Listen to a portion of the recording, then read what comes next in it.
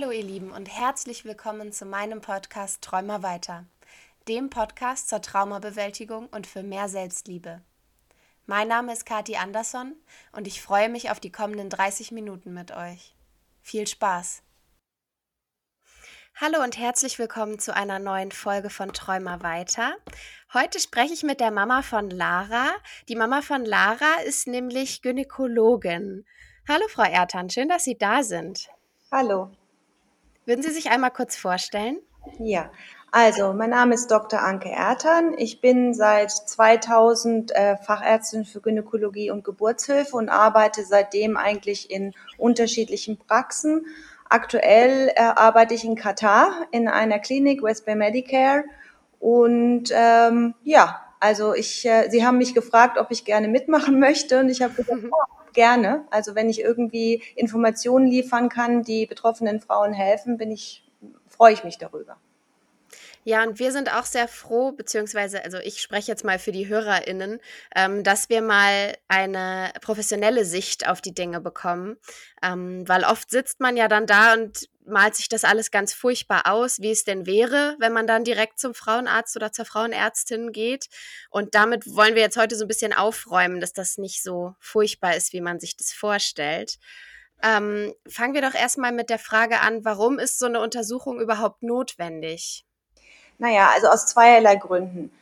Wichtig für die Personen, selbst wenn sie jetzt nicht zur Polizei wollen und selbst wenn sie nicht eine Anzeige schalten wollen, ist, dass man untersucht nach Verletzungen, nach Infektionskrankheiten, die übertragen werden können. Also ein genereller Health Check. Und wenn man natürlich dann tatsächlich halt sagt, ich möchte eine Anzeige schalten, dient es natürlich auch der Beweisführung. Ja, also es werden Mhm. Samples genommen, man kann genetische Tests machen.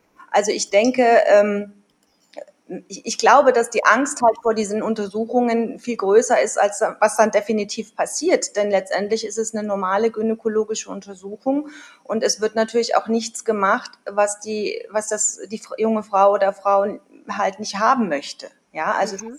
man kann ja zu nichts gezwungen werden. Es ist auf freiwilliger Basis und es kann auch niemand sie zwingen, eine Anzeige zu schalten. Also selbst wenn sie primär sagt, ich mache das alles, um die Möglichkeit zu haben, wird die Polizei nur dann ermitteln, wenn das Go gegeben wird von der Betroffenen. Mhm. Und was muss ich vorher beachten? Also wenn mir etwas passiert ist und ich möchte dann zur Gynäkologin gehen, worauf muss ich achten? Ja, also das Beste, was aber verständlicherweise selten passiert, ist eigentlich, wenn man direkt geht. Ja, also Mhm. dass man sich nicht duscht, dass man nicht die Kleidung wechselt, weil das sind alles Dinge, die dann in das Beweismaterial einfließen. Ja, je früher Ja. diese Tests gemacht werden, desto wahrscheinlicher ist, dass man eben auch brauchbares genetisches Material findet. Ja, und Mhm. selbst wenn ein Kondom benutzt wurde, kann es durchaus sein, dass man halt an der Kleidung dennoch irgendwelche Spuren, Hautschuppen oder sonst irgendwas findet. Aber das ist natürlich dann hinfällig. Durchaus verständlich. Viele Frauen gehen erstmal nach Hause, duschen sich und schmeißen alles weg. Ja, Mhm. aber dann sind natürlich auch die Materialien weg. Und dann bleiben letztendlich als Beweise vielleicht noch irgendwelche Verletzungen, die man fotografieren könnte, aber man hat dann halt kaum noch mit Material, mit dem man dann letztendlich den Täter überführen könnte. Ja. Und wie läuft so eine Untersuchung genau ab? Also stellen wir uns vor, ich komme zu Ihnen in die Praxis und sage, mir wurde was angetan. Ja. Was passiert dann? Ja, also es ist so, dass wir in der Praxis nicht automatisch all diese Probenmaterialien da haben, mit denen diese Proben entnommen werden. Das heißt, man würde, wenn die Betroffene einverstanden ist, die Kriminalpolizei einschalten. Das Gute ist, dass mittlerweile ausreichend weibliche Kriminalpolizistinnen zur Verfügung stehen. Also man muss jetzt nicht Angst haben, dass da irgendein Mann mit reinkommt zur Untersuchung. Mhm. Und die Kriminalpolizei, die haben Checklisten und die bringen dann im Prinzip alles mit, was letztendlich gebraucht wird. Ja, das ist so ein bisschen auch der Grund, warum die meisten, wenn jetzt eine Betroffene primär zur Polizei ginge, gehen die Kriminalpolizistinnen meistens mit den Betroffenen in eine Klinik, weil im laufenden Praxisalltag es natürlich schwierig ist. Also man möchte ja eine zusätzliche Traumatisierung vermeiden. Und wenn man jetzt Mhm. natürlich dann mit der Polizei in der Praxis auftaucht, da könnte jemand sitzen, den man kennt, ne? Und das muss ja nicht gleich jeder erfahren. Insofern Ja. könnte das schwierig werden. Aber man kann natürlich dennoch jederzeit seine Frauenärztin anrufen und besprechen, wie man es dann am schlausten macht. Mhm. Und man wird ja aber nicht nur in Anführungszeichen gynäkologisch untersucht, oder? Bekommt man auch eine Blutuntersuchung? Ja, also normalerweise würde man natürlich auch einen Bluttest machen, um Hepatitis C und B auszuschließen, um natürlich auch Mhm. einen AIDS-Test zu machen. Und man muss dann bezüglich von AIDS leider ja auch noch mal eine zweite Untersuchung nach 4 bis 6 Wochen machen, weil das nicht, selbst wenn man sich infiziert hätte, das nicht immer sofort positiv anschlägt. Ne? Mhm. Also, aber das erfährt man dann alles. Also man muss sich einfach nur trauen zu fragen, sich Hilfe zu holen. Und gibt es Situationen, in denen eine Anzeigepflicht für den Arzt besteht?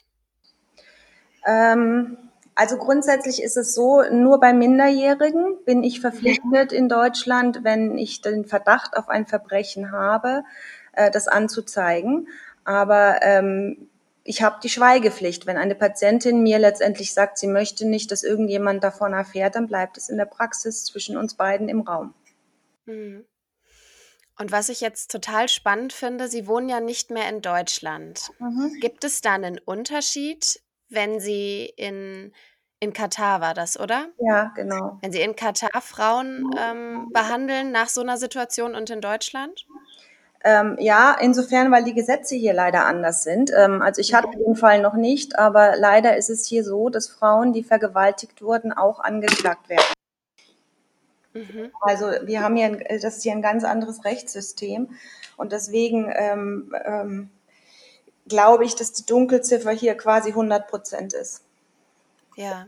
Ja, also selbst in Deutschland, ich habe gestern nochmal die Statistiken nachgeguckt, weil ich ja jetzt schon 2 Jahre hier bin und nicht so die aktuellen Daten wusste, aber Mhm. ich war erstaunt, dass es angegeben wird mit 11,4 Fällen pro 100.000 Einwohner und das erscheint mir sehr, sehr niedrig, Mhm. weil ich einfach von vielen Patienten im Nachhinein gehört habe, dass sie eben ein Erlebnis hatten in ihrer Jugend. Ne? Also manchmal sind das Frauen, die mit 60 kommen und ich merke halt, da ist irgendein Problem oder sie haben Probleme, sich zu entspannen bei der Untersuchung und dann irgendwann kommt es dann halt raus. Also ich glaube, dass die Dunkelziffer extrem hoch ist.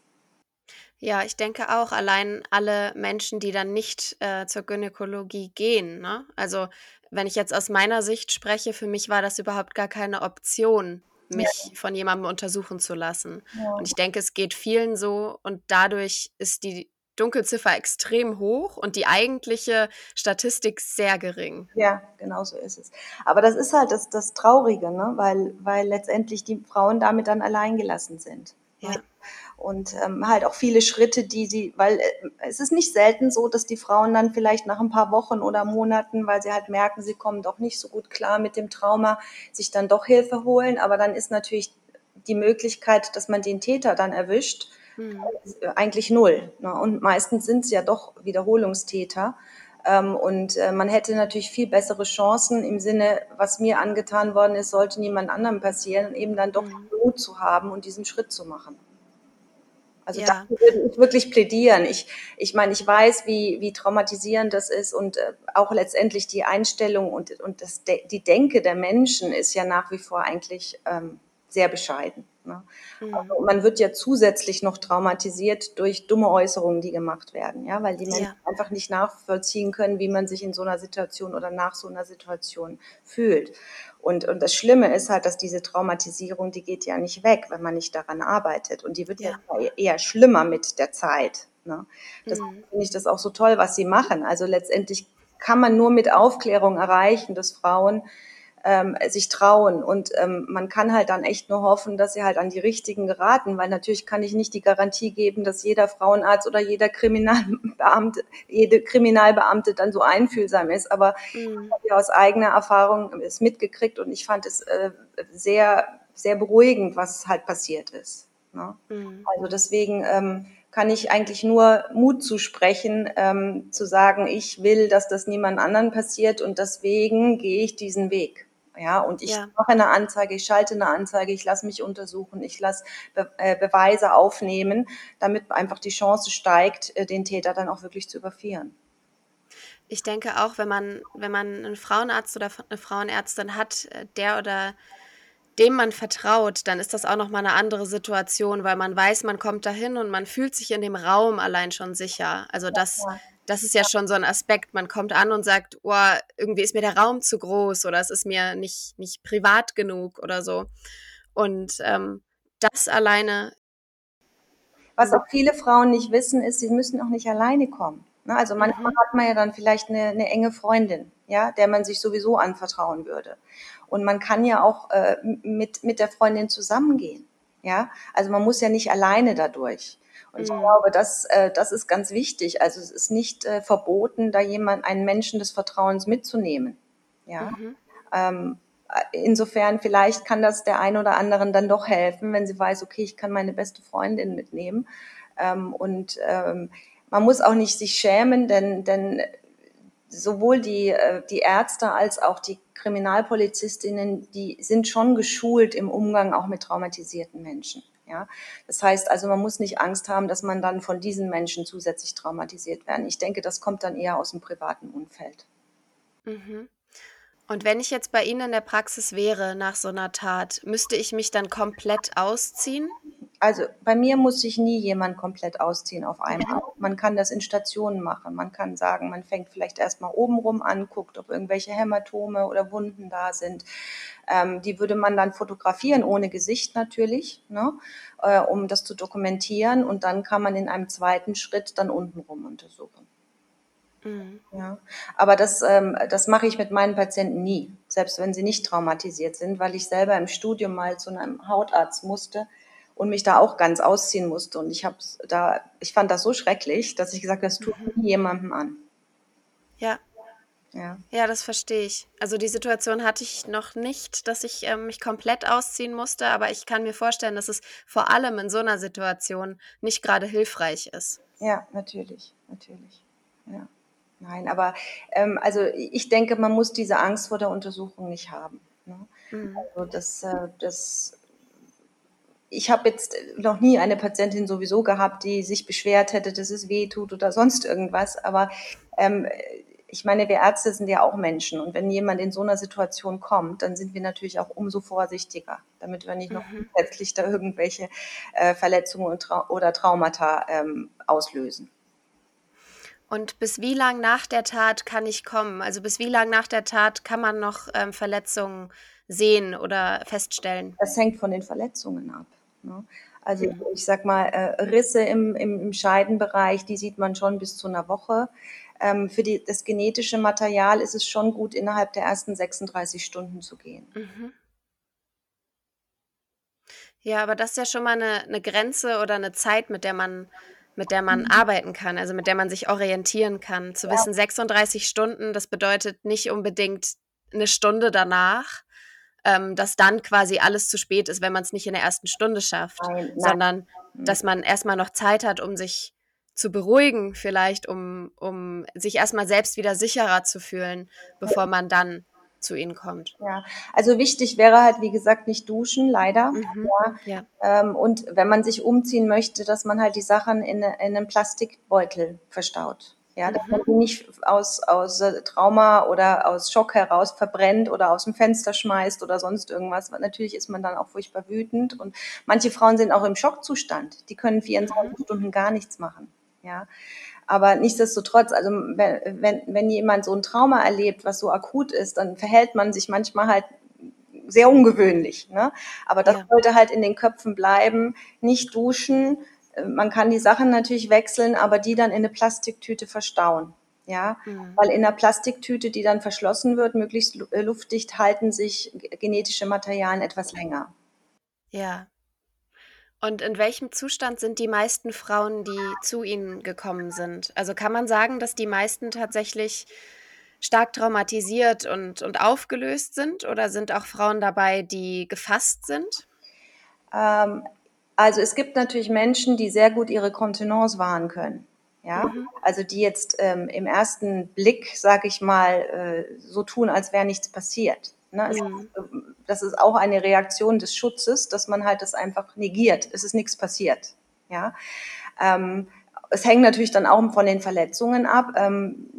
was halt schlimm ist, finde ich, es ist ja häufig so, dass man eben doch gar nicht so starke Verletzungen sieht. Und dann kommt man ja wieder in diese Ängste rein der Frauen, die dann sagen, ja, aber wenn ich keine Verletzungen habe, dann wird mir am Ende unterstellt, ich hätte das gewollt. Ja, Ja. also und da muss man, finde ich, auch von weg, denn wenn man jetzt keine Jungfrau war und wenn wie soll ich sagen, derjenige jetzt nicht ganz so aggressiv war, muss es nicht sein, dass man wirklich sichtbare Verletzungen hat. Meistens Ja. sieht man zumindest Hämatome im Innenschenkelbereich, weil natürlich die Beine auseinandergedrückt werden müssen. Aber auch das kann ganz milde sein. Ja, also Mhm. deswegen, es ist echt schwierig. Echt schwierig. Ja.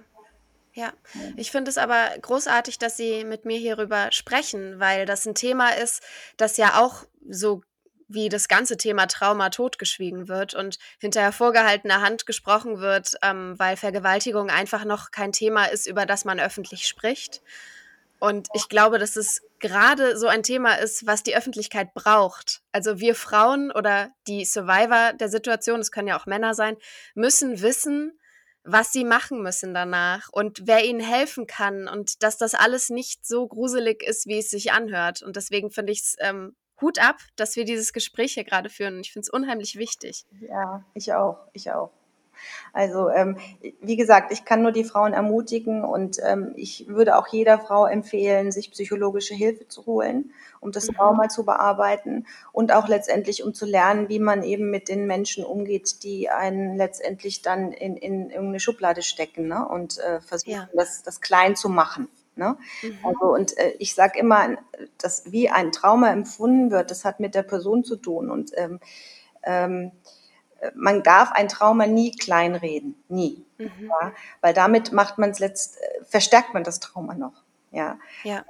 Und ich denke, es wird immer besser, weil auch jetzt in der medizinischen Ausbildung, ich sehe das ja bei meiner zweiten Tochter, die Medizin studiert, also es scheint mittlerweile Gott sei Dank so zu sein, dass eben die Ärzte da auch geschult werden. Ja, Mhm. geschult werden in schwierigen Gesprächen. Wie gehe ich mit traumatisierten Patienten um und so weiter. Also insofern, es tut sich was. Ja. Zu Mhm. meiner Zeit, das ist ja jetzt wirklich schon lange her, ich habe das Studium 93 abgeschlossen, da gab es das noch nicht. Ja, da hatten Mhm. wir gerade mal Psychosomatik als was ganz Neues und Ja. ja, und aber letztendlich jeder, der lange in der Praxis tätig ist, wird immer wieder auch mit traumatisierten Patienten zu tun haben und auch lernen, damit umzugehen natürlich. Ja. Ja, und ich denke, dass gerade der Umschwung in der Medizin oder generell der Umschwung in der Öffentlichkeitsarbeit natürlich was mit unserer Zeit zu tun hat, aber auch damit, dass wir als Menschen finden, dass das wichtiger ist und das auch einfordern. Mhm. Mhm. Ja, ja. Und ich glaube wirklich, wenn halt die Frauen da wirklich zusammenhalten würden und manchmal kommen ja die blödesten Bemerkungen auch von Frauen. Ne? Ich sage immer, Ja. Frauen sind eigentlich die größten Feinde der Emanzipation. Das sind nicht die Männer, Mhm. sondern das sind die Frauen. Ja. Mhm. Weil die dann immer sagen, na ja, du bist ja selber schuld, du hast dieses, jenes, was auch immer gemacht, ja. Und das Ja. kommt meistens von Frauen und das finde ich ganz schrecklich. Ja, Mhm. wie kann man sich gegenseitig so in die Pfanne hauen? Das werde ich nie Ja. verstehen. Also da bin ich häufig sprachlos, wirklich. Ja. Ja, das durfte ich jetzt am eigenen Leibe erfahren, nachdem die Doku über mich online gegangen ist vor 2 Wochen, über mein Trauma, habe ich sehr viele Kommentare auch von Frauen bekommen, die unter anderem auch gesagt haben, sie können sich gar nicht vorstellen, dass das so schlimm ist. Ja, Also, wenn man das überlebt hat, dann soll man sich in Anführungszeichen mal nicht so anstellen. Und das waren Kommentare von Frauen und das hat mich auch extrem schockiert. ja, das ist halt, ich glaube, dass das so ein bisschen die Problematik in unserer Gesellschaft ist von der Generation, die halt in Kriegszeiten aufgewachsen ist. Ne? Weil da Mhm. war ja Vergewaltigung eigentlich an der Tagesordnung und das wurde Ja. halt totgeschwiegen. Ne? Also die Frauen haben einfach nicht darüber gesprochen und es gab ja auch ganz viele Kinder, die gar nicht vom Ehemann stammten. Ja, aber Mhm. ich glaube, dass das dadurch entstanden ist, dass halt in den Köpfen, vor allem der älteren Generation, das noch so drin ist. Es ist doch fast jedem passiert und man sollte da nicht so einen riesen Bohai draus machen. Mhm. Aber man kann ja das Gedankengut einer Gesellschaft nur damit ändern, indem man immer wieder darauf hinweist, immer wieder und immer wieder. Ja. Denn die sind ja natürlich auch traumatisiert. Verdrängung funktioniert eine gewisse Zeit, aber nicht auf ewig. Ja. Ja, absolut. Ja, dann würde ich langsam zum Ende kommen und mich bei Ihnen bedanken für das schöne Gespräch und vor allem für die Aufklärung.